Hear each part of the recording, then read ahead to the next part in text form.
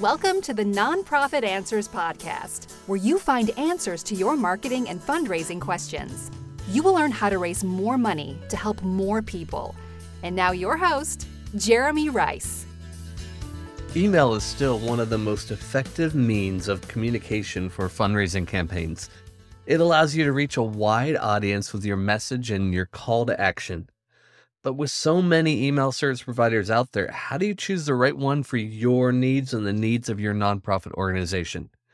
Today, we're going to talk through a few factors that you need to keep in mind when making the decision, and then kind of a step-by-step process for how do you pick a new email service provider for your organization. Whether you don't have an email service provider now, or you're looking to change from an email service provider that you currently have, this podcast is going to be a great episode for you. Migrating email service providers can be a challenge, but selecting the right company to manage your email sends is vital for your nonprofit's digital success. So why change email service providers? The one you have may not meet all of your needs as an organization. It may not have all the features, functionality, integrations that you need in order to be successful. So today we're going to talk about the keys to consider when selecting an email service provider. First, and these aren't necessary in order of importance because your order of importance might be different than mine. But in my list, this first one is in the order of importance to me when I'm looking at email service providers, and that is the integration with your donation management system. So if you have a donation management system and it doesn't already have a robust email solution in place inside of it, then when you look for a new email service provider, you need to really consider whether or not it can integrate with your donation management system. And this is one, in my mind, one of the keys to your success as a nonprofit organization, as a digital marketer at your nonprofit organization. The reason being is when you have a system that can integrate with your donation management system, it unlocks a world of things that you can do that are automated that make life much easier for you and provide a seamless and great experience for your donor. First and foremost is when a new donor comes on board, you want a welcome series to go out to this new donor immediately. You don't want to wait with a non-integrated system to export a list of new donors, import them into your new system, send out your email welcome series, and then wait some time and do it again. You're going to have someone manually having to do that if you don't have that integration in place. And it's really key for your organization for a new donor to come in to feel gratitude, to understand who your organization is, and to ask for that second gift. Because if you don't ask for that second gift in the first 60 to 90 days that somebody comes on your file as a new donor, the chance of you getting that second gift goes way down. So having that integration with your donation management system is going to be a positive for things like welcome series automations and for segmenting your appeals in the future. Otherwise, what you're going to be doing a lot of times is exporting a list of people, importing them into your email service provider, and doing that every single time you want to send an email. So having that integration in place, in my mind, is the most vital thing that you can do. And this is not simple. A lot of donation management systems don't have native integrations in place with email service providers. So it may be a challenge for you to find an email service provider that meets your needs and is also integrated in with your donation system. We had this problem when I was early on at Food for the Hungry with a system that only had 2 integrations with email service providers. One of those email service providers was one that prior to my joining FH had been banned. FH had been banned there because of some issues. And so the other one was the only other option, and the integration was not good. So I spent about 2 years kind of fighting this integration and manually exporting and importing lists into this other system because the integration just frankly did not work. Finally, what we did was we found a new email service provider that was much better and a much better fit for what we needed, and we paid someone to build the integration between the 2 APIs. So there are options out there, but it can be a challenge if there is not a native integration and it's not with a system that provides the functionality that you need as an organization. The second key to consider when selecting the email service provider is deliverability.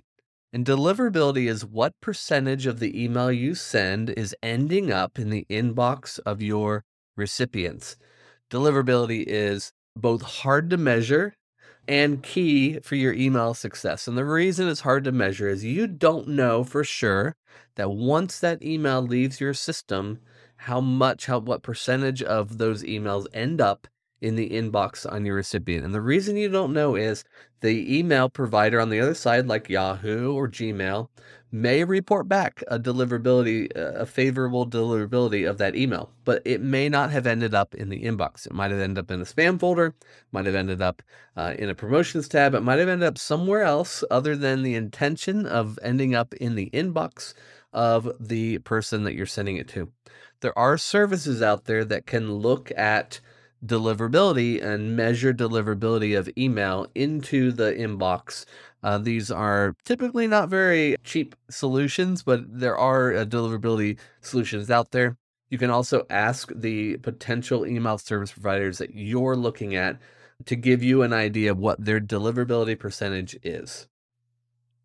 Now, deliverability is really dependent on a number of things, and number 3 on our list here of keys to consider when selecting an email service provider is whether or not the mail server that you're sending out is a shared IP or a dedicated IP. And what does that mean? A shared IP means there's a IP address that's pointed out to the web that is sending out email from multiple clients of that particular email service provider. That's a shared IP, and IP meaning IP address. A dedicated IP address is you have your own IP address that only your organization is sending email out on.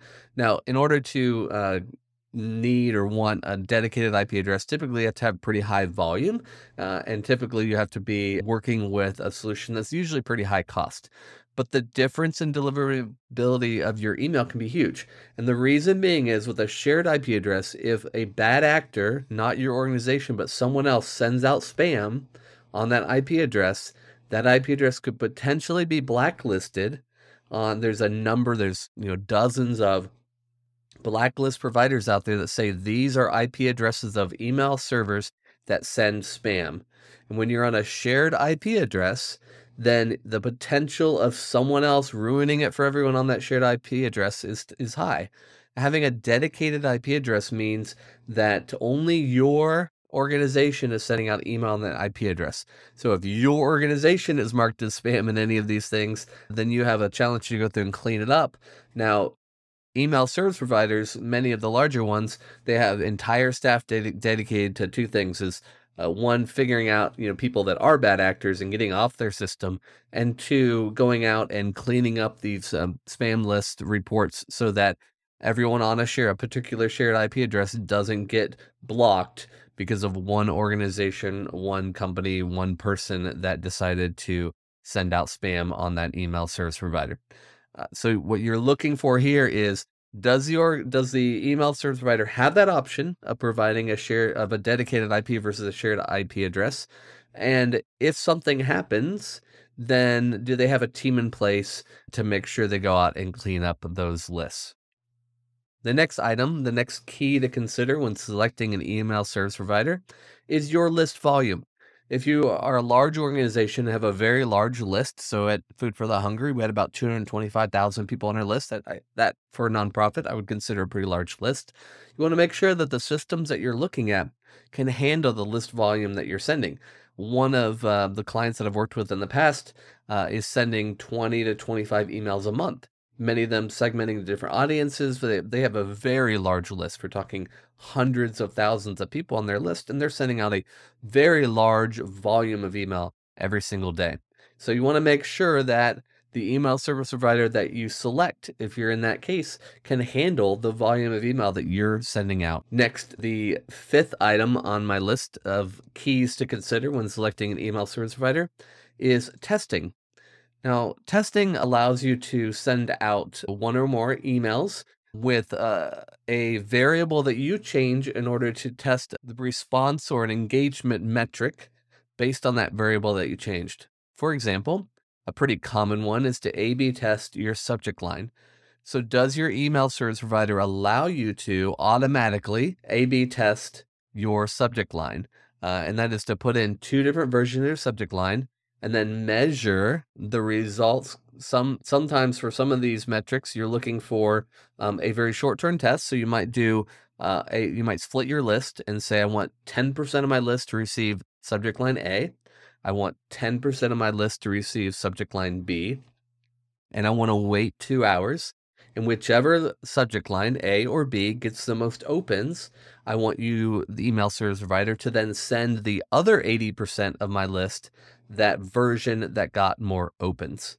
So there's a variety of different tests that you can run. You can A/B test things like your sender name, your subject line, the copy, design. There's a number of things that you can test, and what you're looking for is an automated way to both test what's going on and then to test smaller percentages of your list, and then take action based on the results of that test automatically to send to the rest of the list.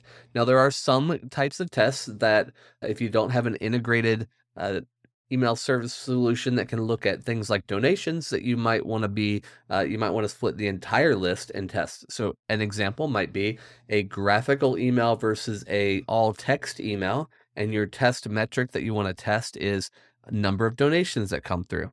In that case, you're not looking for a 10-10-80 split where you send to 10%, another 10%, and then the 80%. Oftentimes with those kind of tests, you're probably going to do a 50-50 test where you send one version to 50% of your file and then another version to the other 50% of your file. Measure the results of how many people donate, and then that gives you a key into insights into the future for what kind of emails you want to send. So testing can be a crucial part of your digital marketing strategy and really help you create emails that move your organization forward.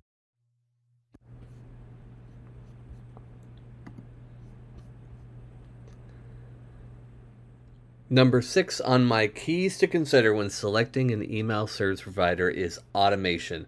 Automation is so vital to creating a great donor experience for the people that are on your file. It can be used for when you bring on a new lead to create a welcome series to help try to convert them to a donor. It can be used for a new single gift donor to move them down the path to giving a second gift. It can be used for a new monthly donor to make them feel at home, to trust the organization, and to really understand what your organization is trying to accomplish. It can also be used for things like automating when someone's credit card expires for a monthly donor in order to get them to give again. So automation is really nowadays one of the keys to your success as a digital marketer, and something I look for when I'm evaluating email service providers is how powerful are the automation tools that they have, how easy is it to set up for people who aren't technical, and what kind of things can we automate. When you have marketing automation as one of the tools in your tool belt as a marketer, it really opens up your ability to get more things done because you're not constantly trying to go and repeat processes. Instead, you're creating automations that help move a donor down a path, move a lead down a path to become a donor, and really help move people who may be unengaged with the organization to become engaged again. So automation can be one of the key features that you look for when you're selecting an email service provider. Next, I want to look for how the tool itself, what kind of analytics and measuring functions does it have? What's the reporting like? How does it handle things like Apple's privacy changes in order to give you accurate things like open rates, click-through rates, information that you can use to know whether or not your email marketing is being successful, and information that you can use in order to really engage your email file in a way that makes them want to stay on your file. And analytics can really help you do this. And so I'm looking for what kind of reporting does the system have, what kind of measurement tools does the system have, and how can you make changes to what you're doing based on those analytics. The number 8 key to consider when selecting an email service provider is ease of use. How easy is it for a non-technical person to use this system? What you don't want to do, and I've had these systems in the past, is to put in place an email marketing system that is so technical and difficult to use that only someone who understands how to code HTML, can really understand how to dig in and find functions within the system, can use the system. When you set yourself up like that, then hiring someone to take on email marketing, which can be one of the most effective ways to increase revenue with your organization, really becomes a challenge, because you're going to end up having to find someone who's more technical in nature and may not have the marketing skills that you need. It's much easier to find someone with the marketing skills that you need than it is to find a technical programmer that can manage your email marketing system. So ease of use is one of the vital things that you want to consider when you're selecting a new email service provider. Number 9 is, how does this system scale? So as your organization grows, and there's really 2 things that I'm looking for in this. One is, how does it scale in terms of handling a much larger file than you currently have? And how does it scale from a budget perspective? What you don't want to do is tie into an email service provider where you have at 10,000 email addresses on file, it's very affordable. And when you move to 30,000, it becomes really unaffordable. And so you want to look at those 2 parts of scaling: is, can it handle growth as your organization grows your email file?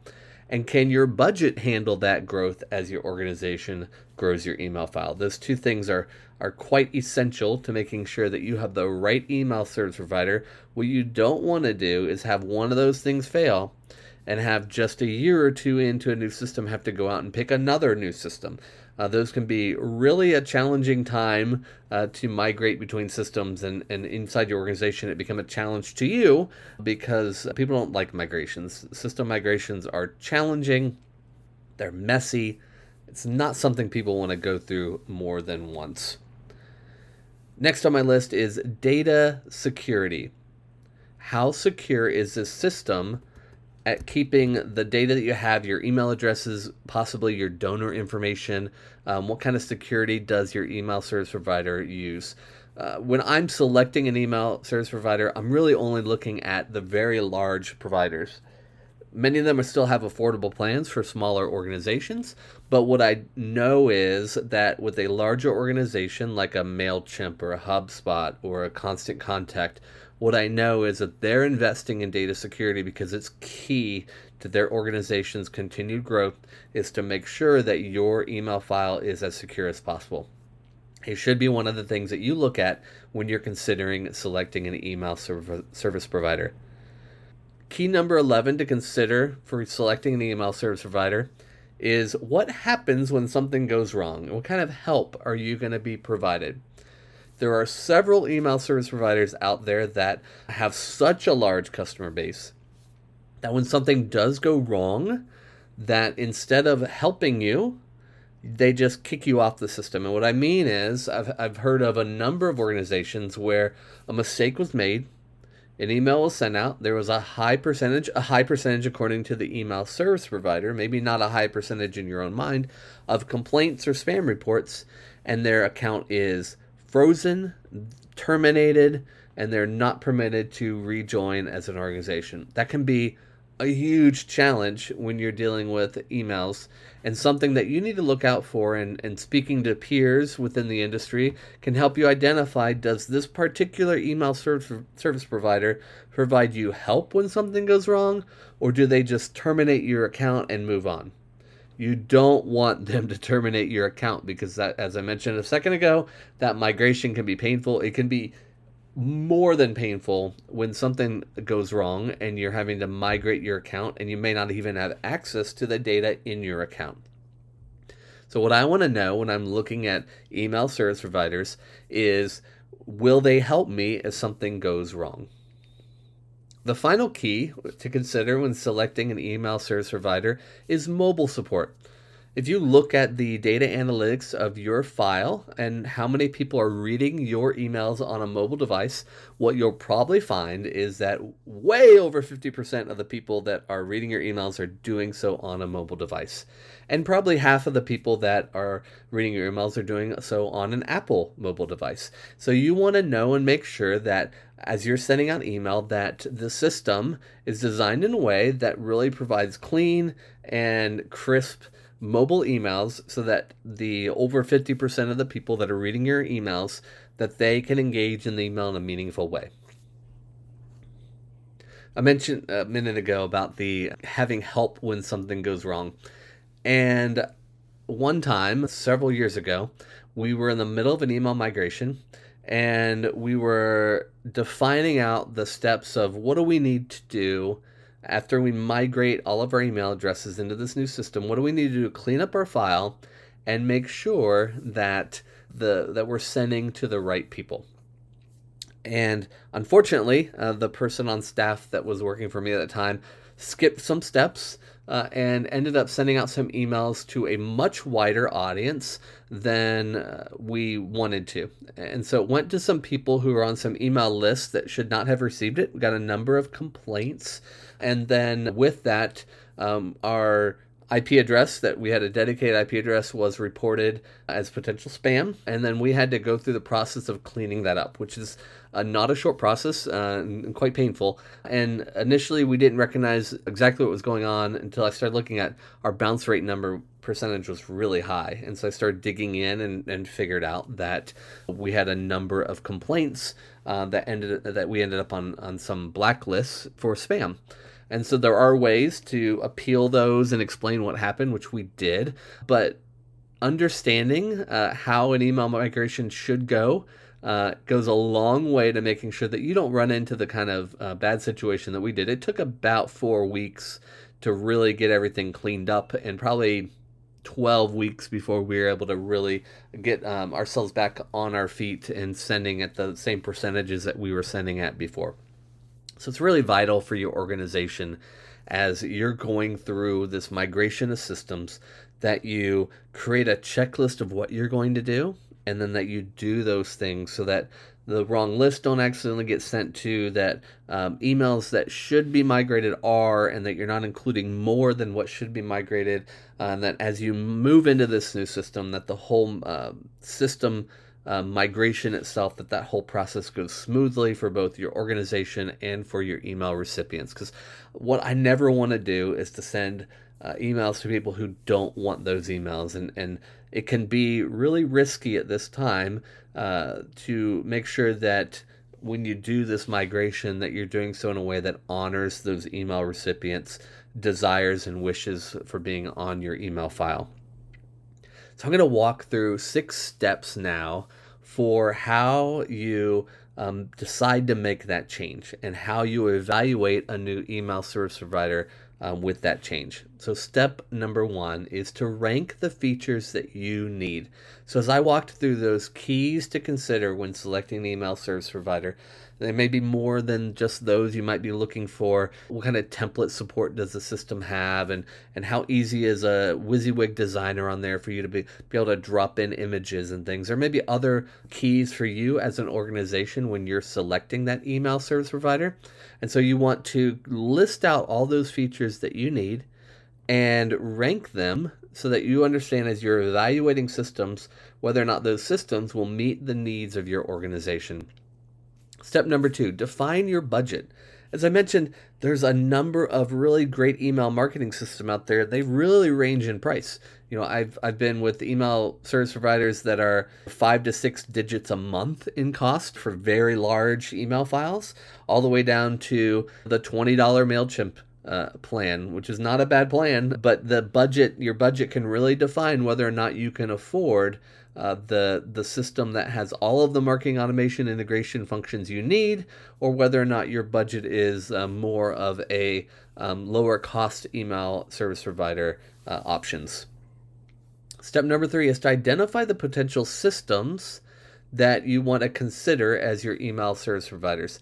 There's a number of ways to do this. There's lots of articles on the web that list different email service providers that you could evaluate. You could go to whoever your donation management system is. You can go to the company there and ask them for who do they recommend and who do they support, who do they have an integration with. There's a number of ways that you can identify potential systems, but you want to list out the potential systems and evaluate their fit. Number 4, evaluate their fit compared to the features that you've ranked that you need as an organization. So how does this list of potential systems, how do they meet the needs that you've already defined in step 1 of ranking those features that you need as an organization? Will this email service provider fit those needs? Step number 5, ask for client references. Not every email service provider is going to give you a client reference list, but you can also reach out within the industry to talk to people who might have the same donation management system you have, people in interagency working groups or in associations, and ask them, who do you use and what do you think about your current email service provider? And I've done this a number of times, and people will be really honest with you about the pluses and the minuses, and every system has them, the pluses and the minuses of the system. And then you can evaluate for yourself whether or not those pluses or minuses have an impact on your decision on which email service provider to select. The final step, review the support options and the knowledge base on their website.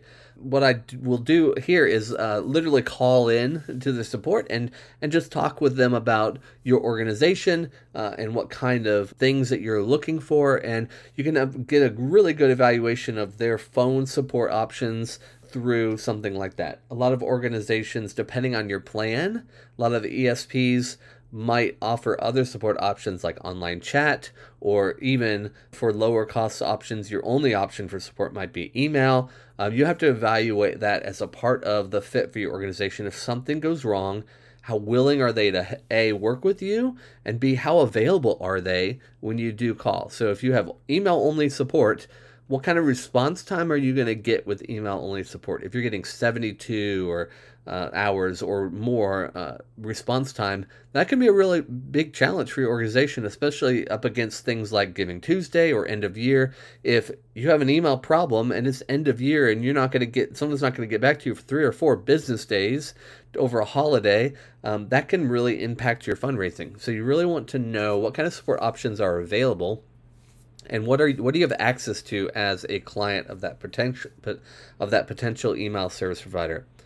Take a look at the knowledge base that they have on their website. A lot of these organizations have really robust knowledge bases that can help you as an organization during a migration or when you run into an issue. The knowledge base can be a hindrance or it can be a positive for you as an experience. So take a look at the knowledge base they have, training articles, tutorials, videos, the whole library, and see what kind of support options do they provide through their knowledge base.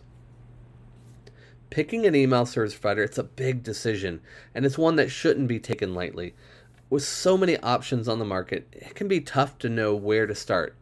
But if you keep all of these factors in mind, and you follow these steps that we walked through today, then you should be able to narrow down your options and choose an email service provider that's right for your team.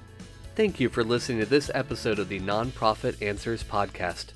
Please take a moment to rate and review this podcast on iTunes or your favorite podcasting service. Your rating and review will help other nonprofit professionals find this podcast to get their nonprofit questions answered. Thanks again.